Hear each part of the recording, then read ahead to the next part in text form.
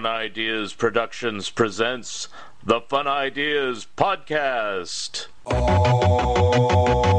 This is the Slow Poisoner. I come to you from the future with these words of warning. It's a hot horror planet. It's a hot horror planet. It's a hot horror planet. It's a hot horror planet. Living in science fiction. Past the point of no returning. We got high on gasoline. And we blew the scene. Hi, this is Mark Arnold, and welcome to Fun Ideas Podcast number 76. This episode is sponsored by the fine folks at Lee's Comics. Attention comic book fans, Lee's Comics of Mountain View, California has closed. But here's the good news. Lee's Comics eBay store is still going strong with over 10,000 vintage comics, the majority of which are now on sale, for half off. Choose from Lee's huge stock of golden, silver, bronze, and modern age comics, and specializing in Silver Age Marvel titles. You can count on friendly service, accurate grading, and quick, secure shipping backed by a money-back guarantee. To check out Lee's eBay store, go to eBay. Click Advanced Search to the left of the search bar, scroll down to Sellers, and enter Lee's Comics Inc., period.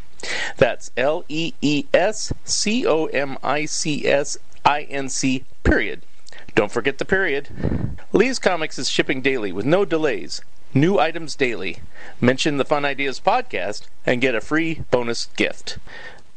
Long title, Looking for the Good Times, Examining the Monkey Song One by One, by Michael A. Ventrella and Mark Arnold.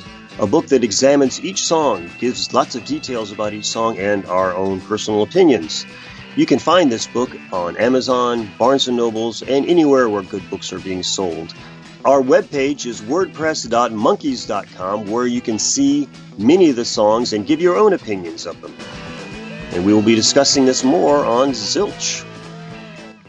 Letters, we get letters. Here are some more recent comments about this podcast.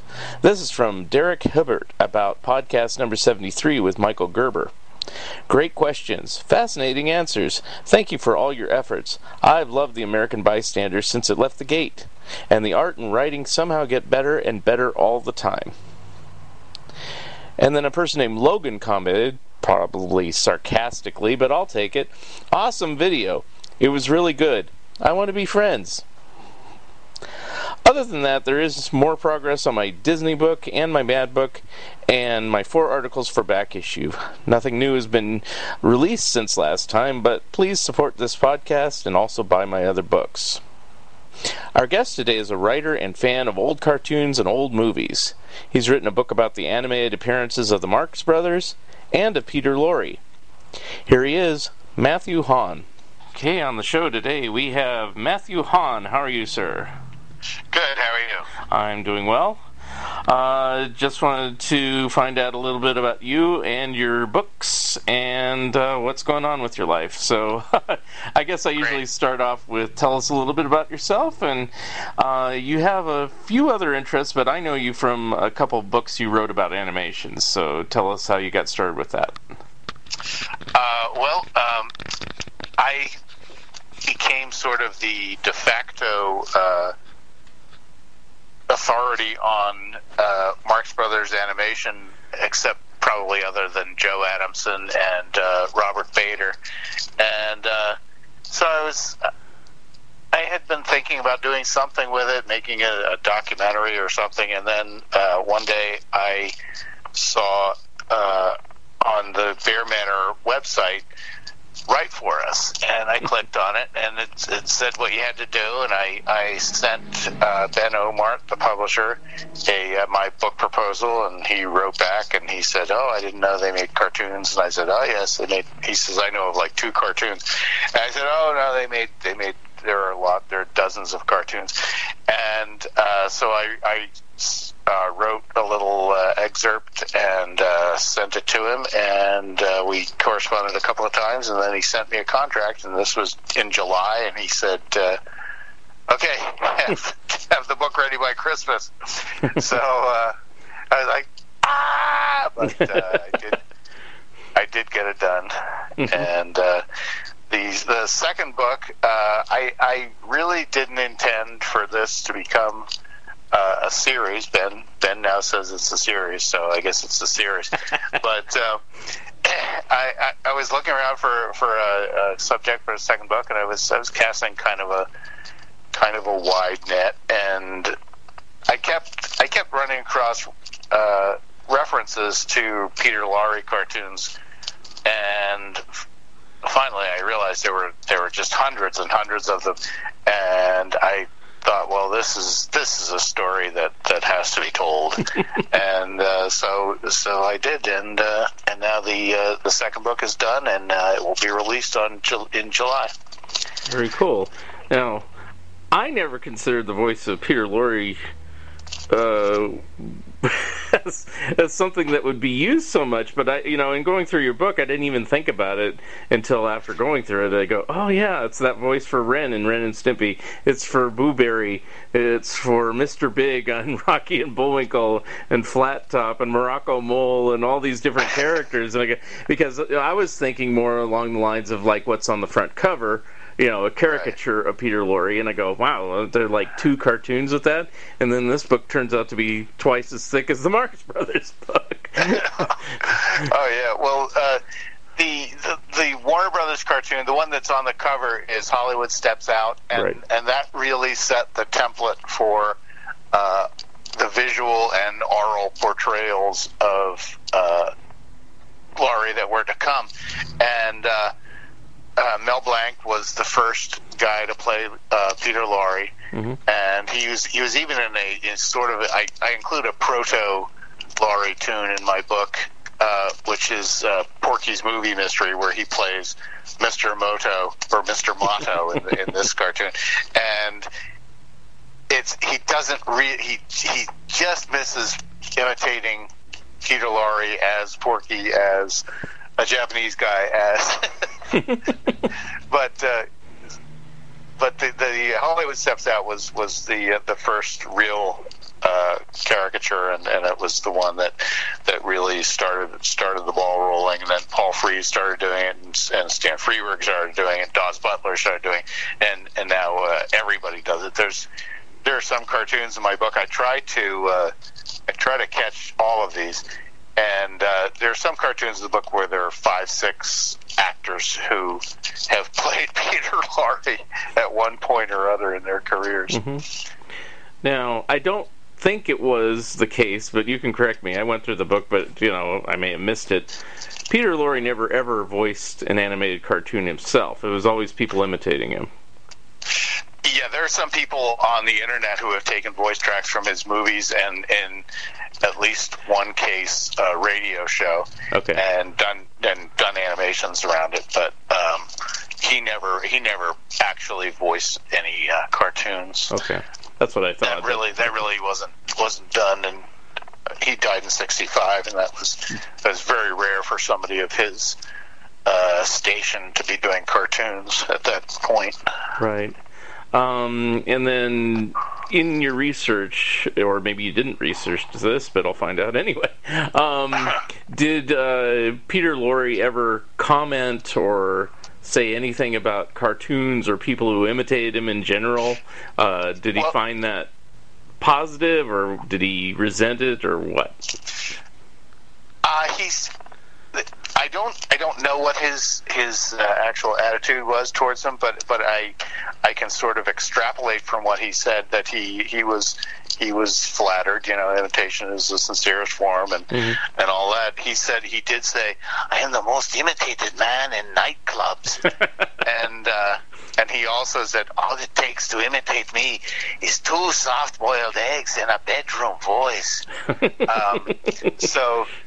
I think he was, and of course the ball didn't really start rolling on imitations until after he died with the rise of TV animation, and so he didn't get to see the hundreds and hundreds of cartoons that were inspired by his voice. Mm-hmm.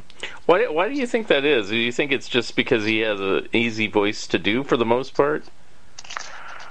I think it's I think the reason you do any celebrity imitation in cartoons, the Marx Brothers, you have the Marx Brothers on screen. It's just shorthand for this is zaniness. Mm-hmm. You have Ed Wynn in the cartoons. It's pretty much the same thing. You have Peter Lorre in a cartoon, and it's like this is evil. It might be be evil tinged with comedy because he was of course in all those genres and noir. Mm-hmm. So I think it's shorthand. I think I say in the book that what's going to happen will people now his career is his posthumous career is almost longer than his life, and what's going to happen are people just going to be imitating Ron Paulson 20 years from now? Will they even know what they're I don't know. I think the voice will live on. Yeah. Well, I even thought that even as a kid when, I didn't know on a lot of Hanna-Barbera shows and Rankin Bass specials and things like that. And it was typically people like Paul Frees more than anybody. That they were imitating a celebrity like somebody like Eric Blore or somebody like that. See, now I know this, but I mean, when I was a kid, I just thought, it's Inspector Fenwick, and he has that kind of slightly effeminate sound to his voice when he talks to George of the Jungle, or whatever, Yeah, that was the same, the wrong character name, but the same voice. He also did that voice on Dudley Do-Right. That's what I was going to say.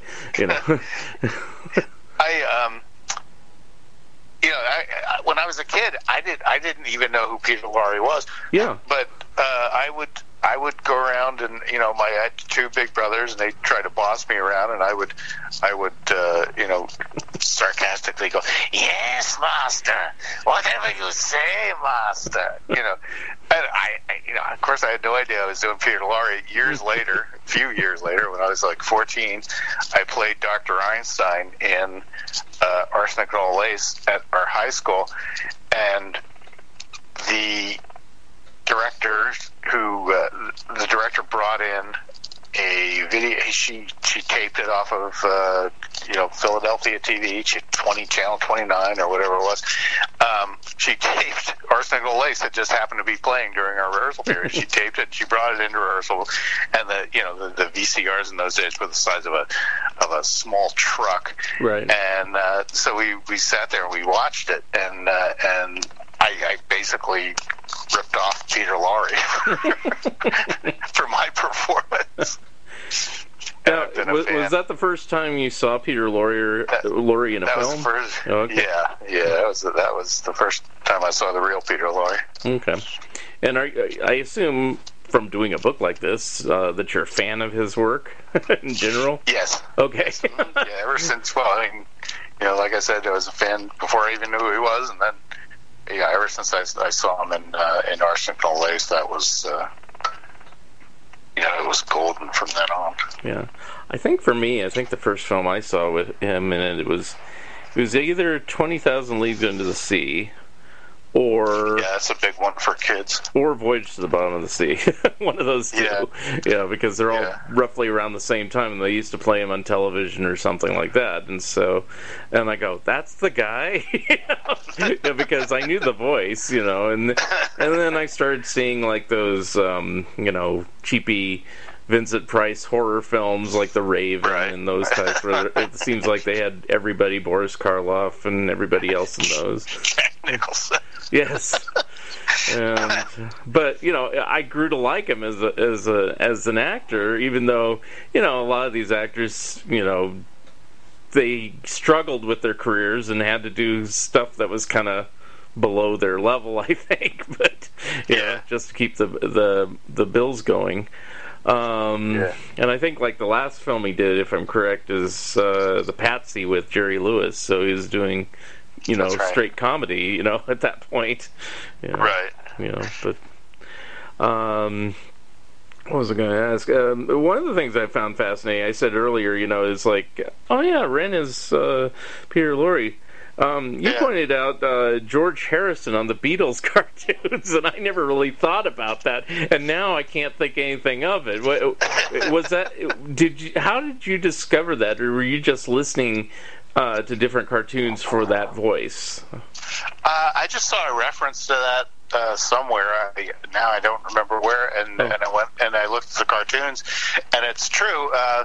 When they did the cartoons, they wanted them to appeal to an American audience, so they didn't want to have, they didn't want to have John talking like this, Yeah. and so Paul Frees and the other gentleman whose name Lance something or other. Percival. His Lance name Percival. is Percival. Lance Guest. No, it's Lance Percival. Lance Percival. Yeah, Lance Guest was the last Starfighter. So they just came up with these voices. Paul Frees had his Peter Lorre imitation dusted off and ready to go. So I guess he just went with it. But now that I know that, it's funny. I've watched those Beatles cartoons dozens of times, and I never really thought about it. I just said, "Well, that's not George's voice." And I know George in interviews. I think it was on the Beatles anthology, was saying, it's like, we didn't really like those cartoons, when they came out, but now they're kind of cute, I guess, so they kind of grew to like him. But I'm sure, if he knew his voice was an imitation of Peter Lorre, he'd probably be like, what? Why? What did I do? Because it doesn't seem like a correct, George isn't really a creepy guy, he's usually kind of more spiritual or something like that, and he probably has the fewest lines in that cartoon of the four. I guess they didn't know what to do with it. I know, it was kind of a rush job, as with everything with the early Beatles tie-ins and stuff like that. I know there's a magazine, a Sick magazine, kind of like Mad, and it had Jack Davis cover, and none of the caricatures looked like the real Beatles. And, people say, well, why? How could he draw so badly? And I said, he might not have had a photo reference. They did these things so fast, that, he probably said, oh, just put a bunch of hair on, some people and we're done, But anyway. Four mop tops. I noticed that there was not as many Looney Tunes in the Peter Lorre book as in the Marx Brothers book. I mean, do you have any reason why or anything? Because like Peter Lorre, I think, was actually signed to Warner Brothers as an actor, as a contract player, and the Marx Brothers weren't. So it's kind of interesting there. Any ideas? I say in the book that Warner Brothers like to use the people that they had under contract in their cartoons, or a bunch of George Rafts. There are a bunch of Bogarts, obviously, and a few Cagneys, a lot of Eddie G. Robinsons, but they weren't limited to that. And I guess they had the Lorre character, and then they treasured the Lorre character. They brought him back for the feature movie that they made with Bugs and Daffy. Mm-hmm.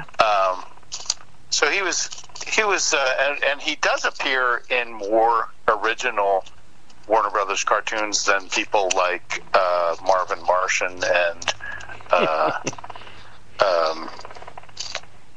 Michigan J. Frog. Yeah.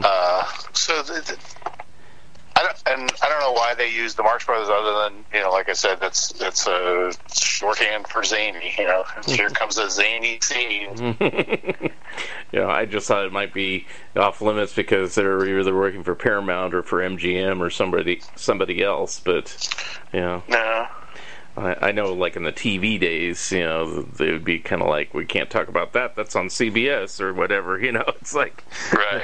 In the early days of TV, but I guess not so much the movies. But Overall, for either of your books, how did you find your sources? I mean, do you have a giant collection of cartoons, or did you just put a word out saying, I need to find out every Peter Lorre appearance? Well, sort of. My starting point was the Lost one, the biography of Peter Lorre, and Cheryl Morris did an appendix, and with all of the posthumous about Peter Lorre's posthumous career, and she included a lot of animation in there, and so that was my starting point. And then once I found, I don't know, you probably found this. Once you start researching something, it could be anything. Yeah.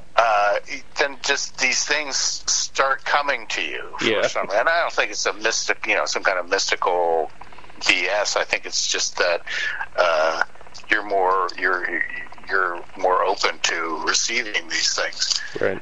And I did put out a call on mostly on Facebook on different groups, and people really came through. A guy on Facebook named Mark Ruman particularly deserves a shout out here. He gave me a lot of titles, and just kept researching it, and and I didn't find all of them. I'm doing some research for a new project, and it's sort of next door to this one, and I keep finding Peter Lorre Igors that I missed. Well, volume 2. Yeah. But I don't know if you saw Jerry Beck on Stu Showstack's show. He did actually promote your book a couple weeks ago. Yeah, that was very nice, and he did. He came out with a review yesterday or the day before, and on Cartoon Research, and so that was very nice of him. I was very happy about that. And he was a little incredulous. Is like, wow, he's listing every episode of all these shows, But I guess that makes sense if that character stars in every episode of something. But it's still.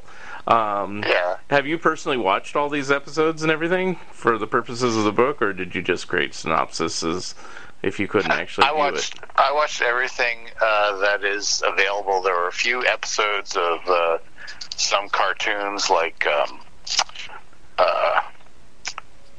oh boy, what's it called? Terrible cartoon. That are that were never put out on video, and so they never ended up on YouTube. Well, I know the Beatles weren't, and then I mentioned Boo Berry earlier. Was it difficult to track down all the commercials, or did you just do I'm not sure I got all of them, but the General Foods or General Mills archives was really of not much help. Nope. They don't have it. Like I have nieces who live in Minnesota, and they probably could have gone there, or I could have gone out there and stayed at their house and watched all these commercials, but they don't have them. Yeah. The Kellogg's archive was I sent them a query, and at first they were not helpful. There was a David Pruiksma, and I'm probably mispronouncing his name. Mm-hmm. He is an animator and a cartoon historian, and he recalled seeing a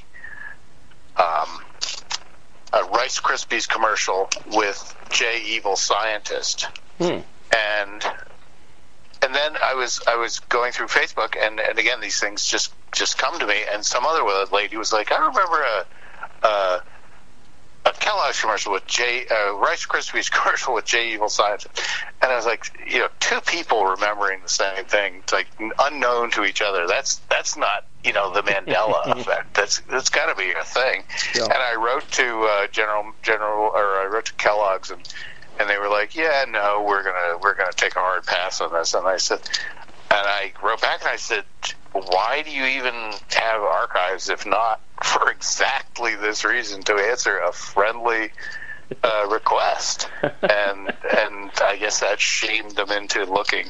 Yeah. But they had nothing.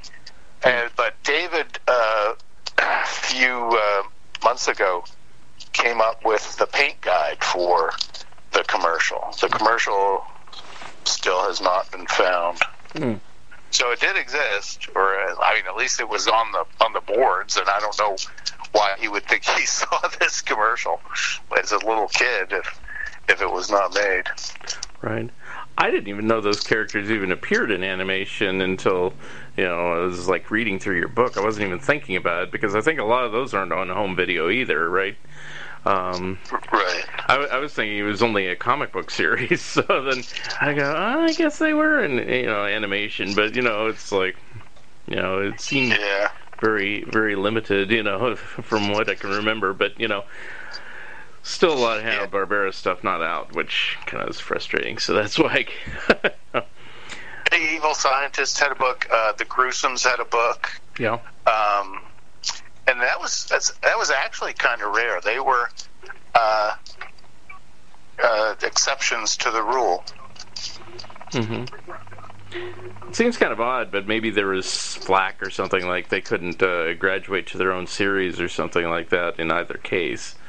Yeah, well, they eventually the Gruesomes were replaced by the Frankenstones.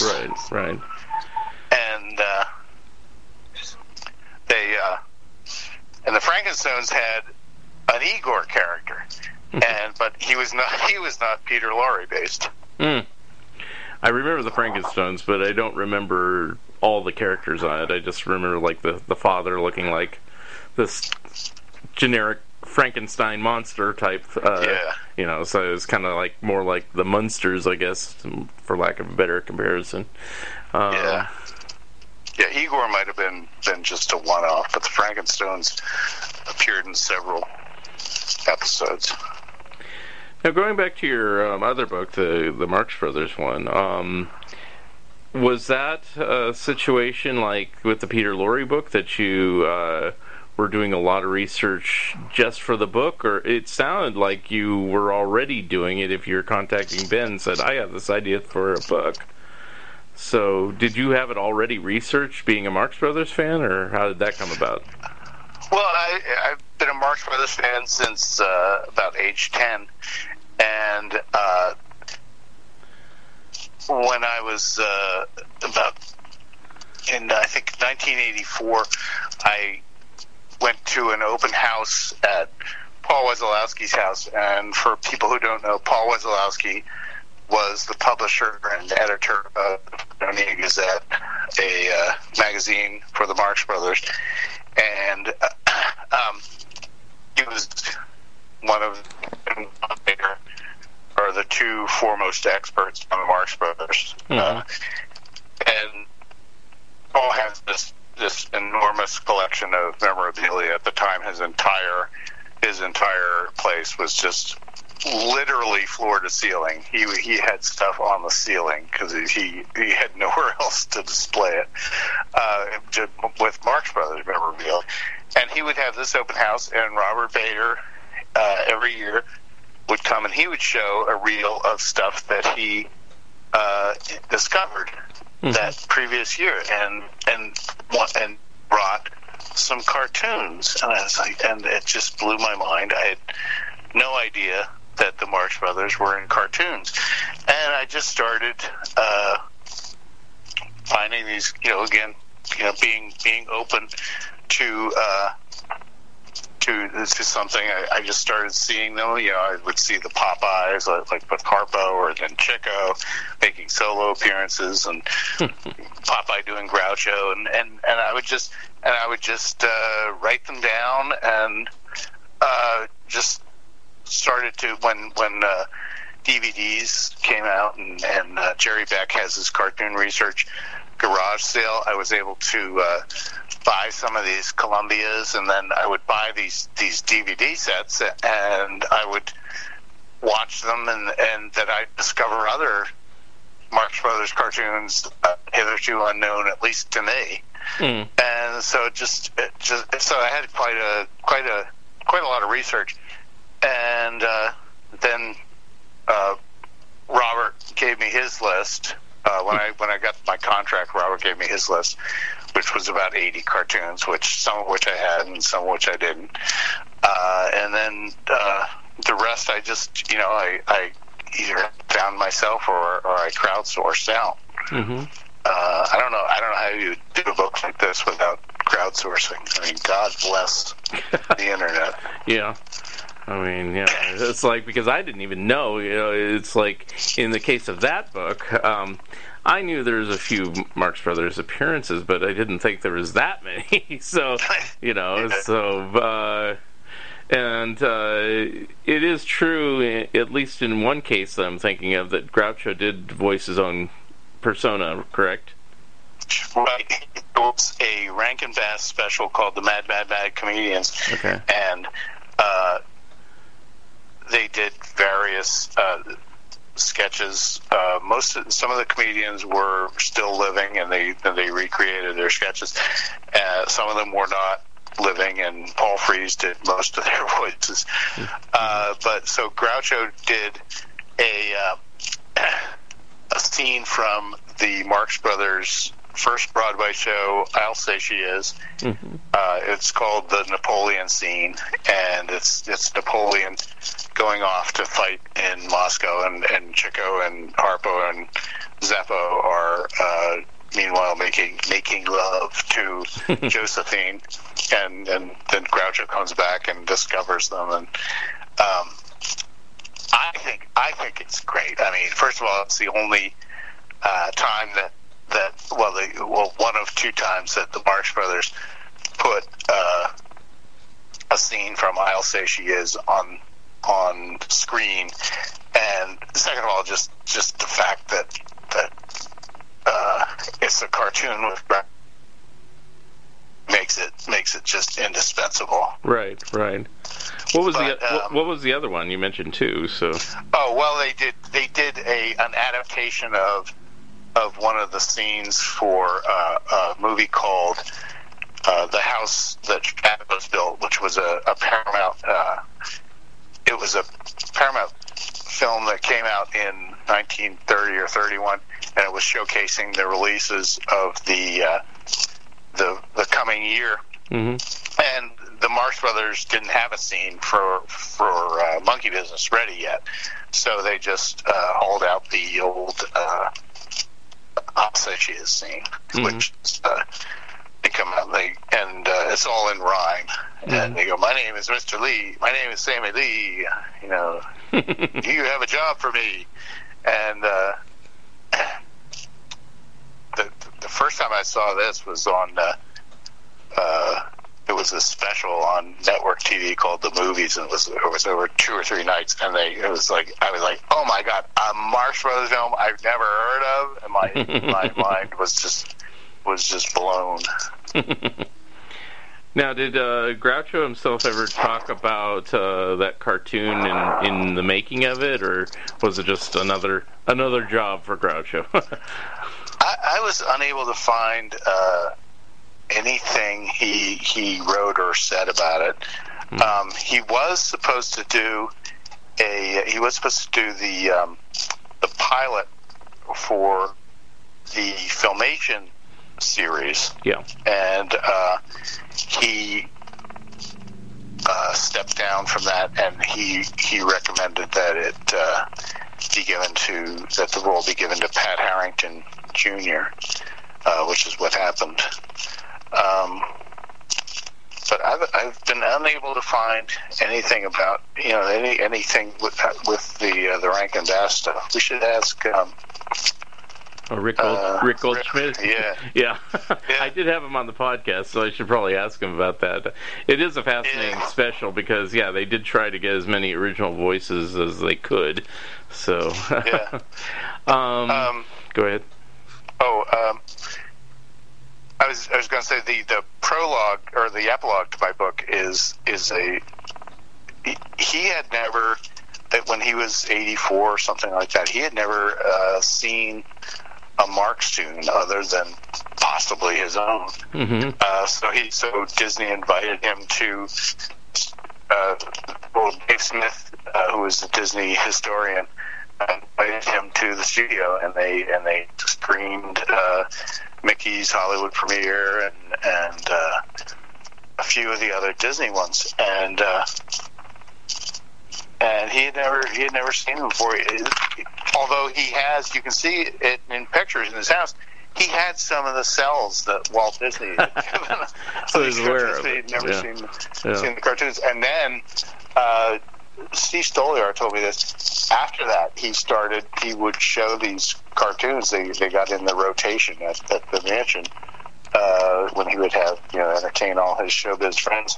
They would always put a couple of these cartoons up. So he seemed to like the animation. Well, they had animation on the titles of some of the Marx Brothers films, so I guess they were always fans of animation, to your knowledge? Well, Harpo certainly loved cartoons. Mm-hmm. Groucho, I know, was a big fan of Beanie and Cecil, as was Harpo. Chico was too busy gambling and losing, and Zeppo was too busy gambling and winning.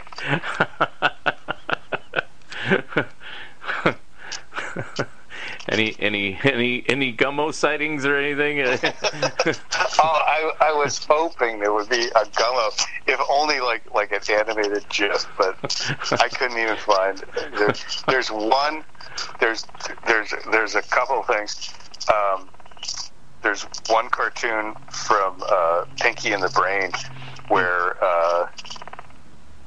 this is true. The suits at corporate wanted Tom Ruger and the guy doing Pinky and the Brain to add a third wheel to Pinky and the Brain, and so they did an episode goofing on this with and the third wheel was Larry from the Three Stooges in mouse form, and Larry's role in this series is he goes, "Hi, I'm Larry," and the Pinky and the Brain say to each other, "What do you want to do tonight, Brian and Larry?" And the Brain says, "What we always do, Pinky and Larry." Trying to take over the world.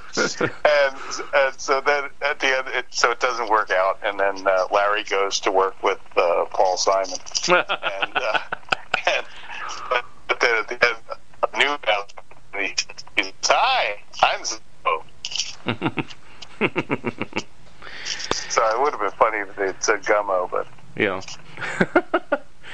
Of course, then Pinky and the Brain did Pinky and Elmira in the Brain, so I guess they couldn't let a bad idea drop. Lost that battle. Yeah. There's another cartoon, a Garfield cartoon, where John is filling out a form for computer dating, and it's this and that and the other thing. It's his favorite Marx Brother, and he writes down Zeppo, and I say in the book, wouldn't Gummo have been funnier? Yes, I agree. But then nobody knows, unless you're a hardcore fan, who Gummo is. Yeah. Talk about that Filmation show. When you were working on the book, did you have access to the special? Now it's available like on YouTube or something, but there was a while there where it was kind of mystery, like it didn't really exist or something like that. Well, the Filmation special, I think, has been available. I think you're thinking of the pilot. Yeah, the pilot. Yeah, that was. I'm sorry, that was. That was Filmation. That was rumored to not exist for a while. I had seen it. Paul Wazlowski had it on tape, of course. Paul Wazlowski has everything. And now, of course, now it's out on DVD. But and then there's also another Marx Brothers pilot that was long rumored to not exist. And it's with Frank Ferrante as Groucho. And Frank Ferrante, for those who don't know, is the premier Groucho Marx interpreter. And he that was long rumored to not exist, and I got a copy of that, and for it Paul's too, but then I got my copy for the book. Mm-hmm. Oop, you're cutting out there a little bit. It's not available, and it never will be because there's kinds of lawsuits were spawned by that pilot. Were there any cartoons in either book that you just could not find or see, but you made note of them anyway? Yeah, Who's Zoo in Hollywood was missing. It has long been missing. It's a Columbia, and it's anthropomorphic animals. And Paul Wazlowski, once again, he does not have the movie, but he does have a one sheet from the cartoon. Oh, wow. And it has the Marx Brothers as monkeys, and it has See No Evil, Chico, See No Evil, Groucho, and Speak No Evil, and then I put in parentheses, Guess Who. And so that was one of the few Marx tunes that is not. All of the theatrical Laurie tunes are available, including one that Stan Freberg just done. Had just done a cartoon at Warner's, and then he went over to Columbia, and he did Cockatoos for Two. And Cockatoos for Two was long missing, but that turned up recently, and somebody restored it, mm-hmm. and that's on YouTube. Mm-hmm. The Laurie tunes, there was, other than some of the commercials, there was a series, and the name slips my mind at the moment. It's about all these giant creepy crawlers. That's what it is. Some creepy crawlers have disappeared. I suspect they were transferred onto flammable nitrate stuff. Mm-hmm. But no, not really. Because they're just so terrible. I mean, it's really one of the worst series ever. Well, but that's about it. Okay. And let me see what else. So, on that Marx Brothers pilot, going back to that, the Filmation one, Pat Harrington did the voice there for Groucho, and there's a story there about how he got the job, that he was fooling everybody, that they thought it really was Groucho. But he seemed to play that character again for the Vlasic Pickle guy, so he got a lot of mileage. Has he been the one that, other than Frank Ferrante, that's probably imitated Groucho more in animation than anybody else? He probably, number of times he might have it from just the Vlasic commercials, but Dawes Butler did a number of them. Dayton Allen did a number of them. That's true. Oddly, Mel Blanc only ever did it one time. Apparently he couldn't. He did Porky doing a bad imitation of Groucho. In the there's a cartoon where Elmer Fudd's on You Bet Your Life, and Bugs Bunny is playing Groucho, and that part of the cartoon, the voice is done by Dawes Butler. I didn't know that. I just thought it was Mel. So, no. Huh. I'll have to watch that again. So, yeah. Now on that book, are you still finding new appearances of Marx Brothers animation, or is that pretty much tapped out? I found a few. It was funny because I turned in the book, and I was like, I really think I've gotten them all.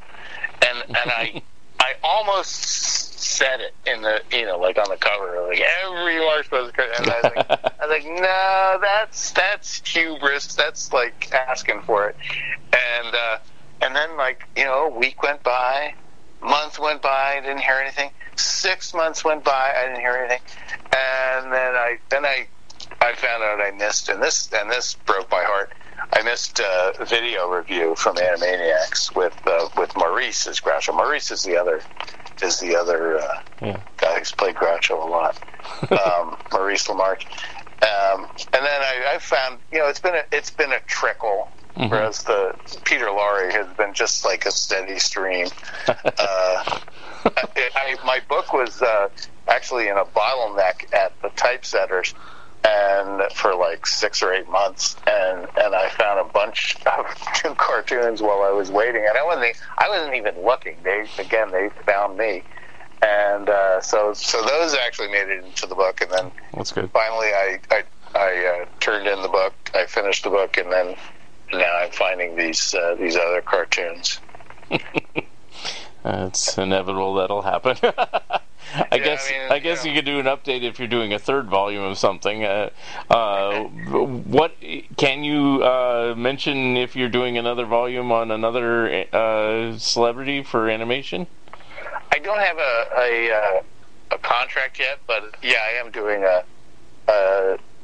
another book in this series, and I think it'll probably I'll probably be able to get. I think Ben will probably approve it, hopefully, and I will be able, in this book, I will be able to mention a lot of the Peter Lorres that I missed. So. Okay, but you can't mention who you're thinking of doing for the next book? Yeah, I'd rather. I'll tell you off. I'll tell you off the air. But okay, all right. Because, I don't have a contract. Okay, that sounds good. Yeah, somebody beat you to it. It's like, well, I write for Bear Minute too, so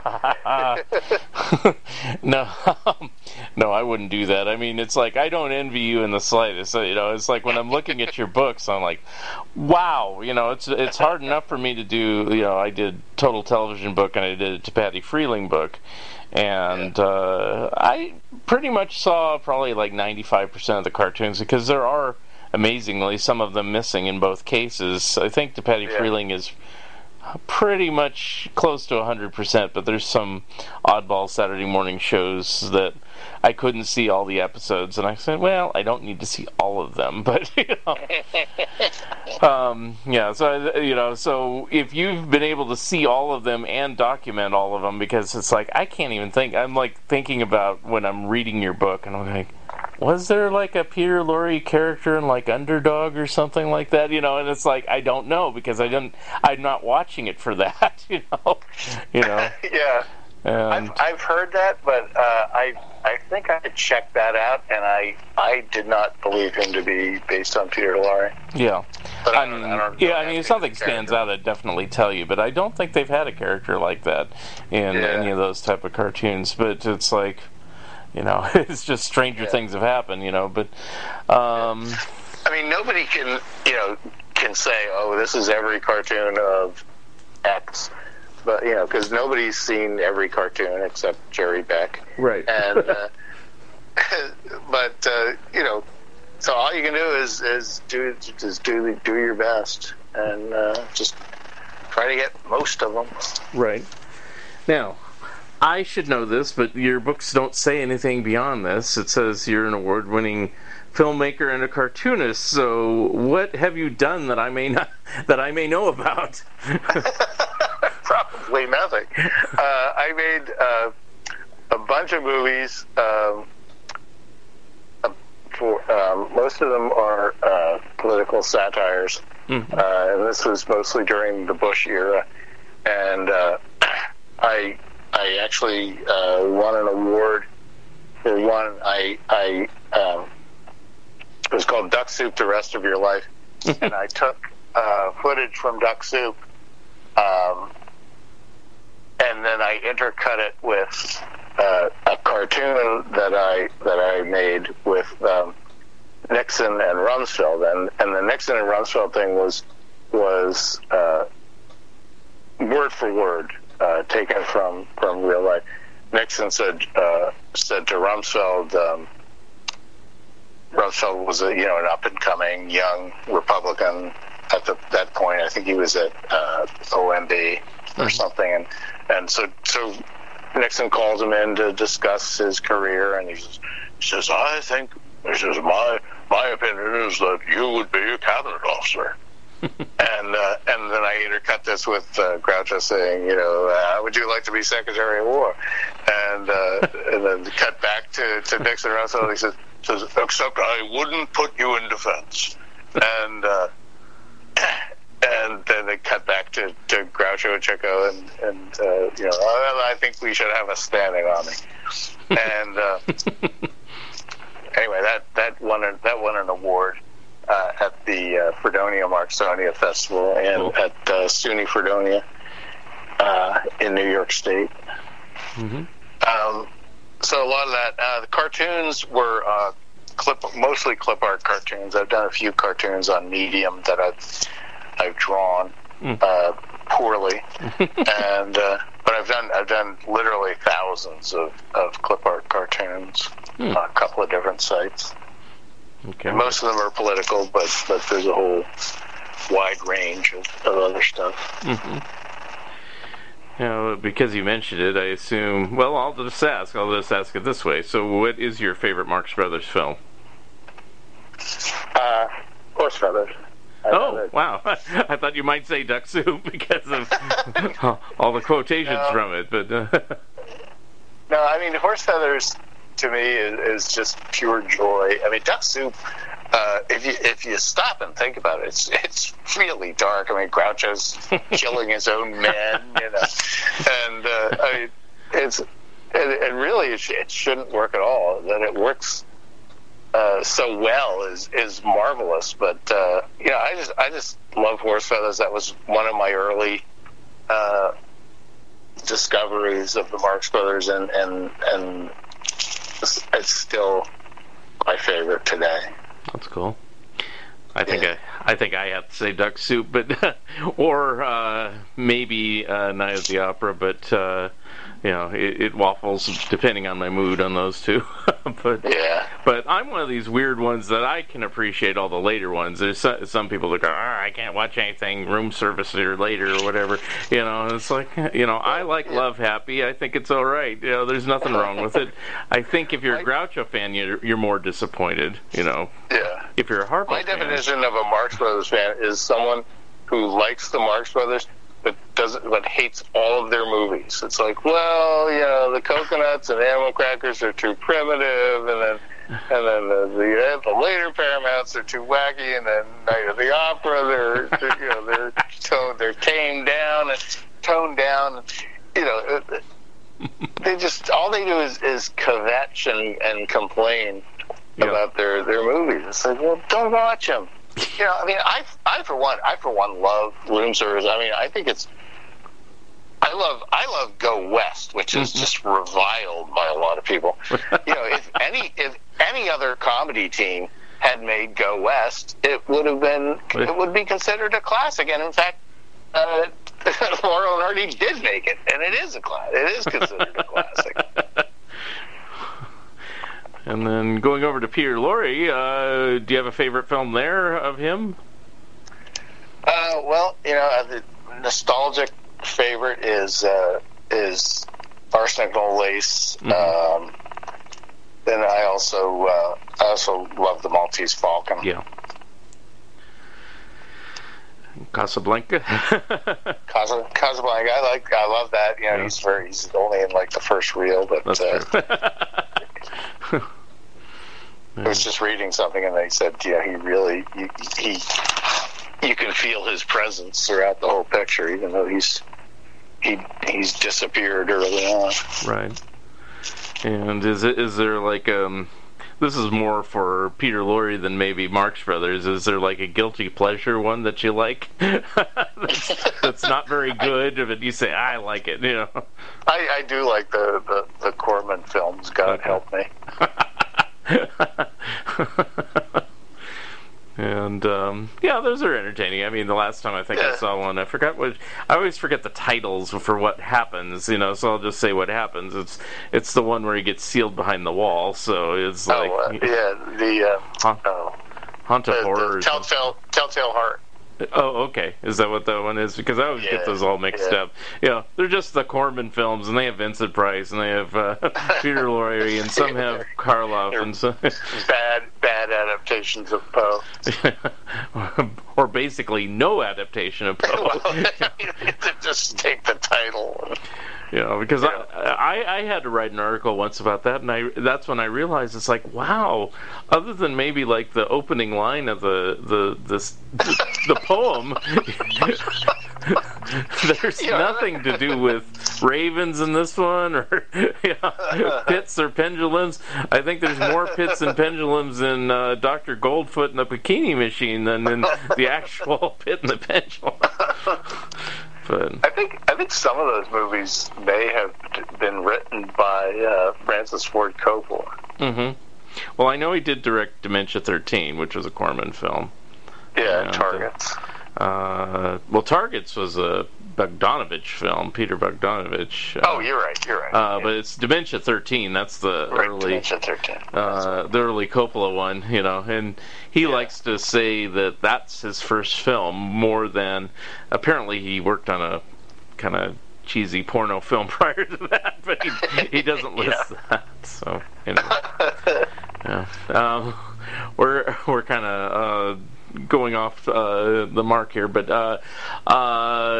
so other than a proposed third volume in this animation series, is there any other projects you're working on, books or otherwise? Well, I'm working on two books in the series, sort of concurrently. One I plan to put out before the other one, and then after that, I don't really know. But I mean, that's like the next 4 years of my life. So. Mm-hmm. So yeah, how long does it take you to do one of these books? It's like because I don't know how long it took you to do the Marx Brothers one. And it's like it just appeared, and I said, "Oh, that's kind of a cool book. I don't have that." Well, the Marx Brothers book took me 30 years to research, 6 months to write, and then it was it was my first book. So there was quite a bit of editing, and then it went to the typesetters, and so that took 11 months. Yeah. That whole thing, from the time I turned it in to the time it actually came out. So that was about 17 months. The Peter Lorre book took a year to write. I had done a tiny amount of research before I pitched it to Ben. So basicly, almost done. And then, so that took a year to write, and then over a year to actually bring the book out, and then we delayed the release till July to wave it around to the reviewers. Oh, okay. That was one thing I was wondering, because I mean I was able to secure a copy, but that's because I have I work with Ben too, and I knew about it, and you're an important man. Yes, thank you. This podcast will definitely air before July, so this is good timing. So it's like because we do record them a little bit in advance, but it'll be definitely up. Let's pretend we're going out live. Yeah. Okay. The pandemic is over. Yay! Oh man, I was in a crowd today. It was great. It's future podcast. I hugged somebody. I hugged a stranger. Actually, I do have a question about this. This is kind of interesting because they don't really talk about it, and I'm kind of piecing it together. So on the 1918 pandemic, I was saying, did they release films during that time? I thought they did, and so I pulled out the films of Charlie Chaplin, and it dropped to like nothing. He put out like 2 films that year, and then 2 films in 1919. So he must have stopped doing anything during that time too. But And I looked up a Buster Keaton book, and yeah, his output dropped significantly too for about 2 years. But neither book mentioned the flu pandemic at all. And now I know Marx Brothers were active during that time. They weren't making films yet, except they made that ill-fated missing film Humor-esque, which I think probably... That was like 2023. Yeah, so that postdates the pandemic. But did Groucho or any of the Marx Brothers ever talk about the pandemic in any of their interviews? It was a big thing to them. They were doing the Cinderella Girl, or also known as the Street Cinderella, written by Joe Swerling, who wrote Guys and Dolls and Gone with the Wind and a ton of Hollywood movies. But they were doing that, and I want to say they were in Michigan.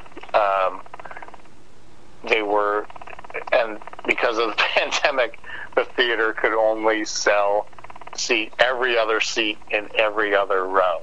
Oh, wow. So they're playing to this, what's that, like a quarter of the house. Wow. And so they're not making any money. Right. And they've got small houses, and people tend to not laugh when they're seated apart from each other. If you get people in a big crowd, they'll laugh at funny things, but they may not laugh if they're spread out. And so that show was a big failure for them. Wow. I never knew that. It's amazing that they continued on. I guess they Trico needed the money, huh? Yeah. I won't do the Gilbert Gottfried imitation anyway. But is that really the case? Is that the show must go on, and they needed the money and all that stuff? Is why they would continue to do that, even putting their own lives in jeopardy? Yeah, well, they did. They needed the money. They were hungry, young and hungry performers. Yeah. They wanted to get their names out there, and they probably were forced to by Albee and the other vaudeville theater owners. Yeah. It depended on where you were. I mean, some cities like Baltimore had almost no restrictions, and then some cities had very, very, very strict restrictions. Well, that sounds like now. So, Yeah. I watched a documentary on this on YouTube. Anybody can, and they're saying that pandemic tended to hit younger people more than this one seems to be aging older. I don't know if that's still the case, but I mean, they're saying people between age 20 and 40, which is roughly where the Marx Brothers were, so I guess they weren't worried about it too much. But you didn't also hear about many celebrities dying back then from it, so I don't know. Maybe they were just lucky because they kept traveling around, beating the odds or something, because a lot of this documentary also said a lot of the pandemic went overseas because of World War I and stuff like that, so I don't know. Yeah. Well, my grandfather was in the Army. This was while World War I was on. He never got over there, but he was in, I think, Fort Devens in Massachusetts. And he woke up, he was like 20. He woke up one morning and the guy in the bunk next to him was dead. Ooh. So he rolls over to tell the guy on the other side of him, and that guy's dead. Wow. My grandfather obviously did not die. Wow, what a story.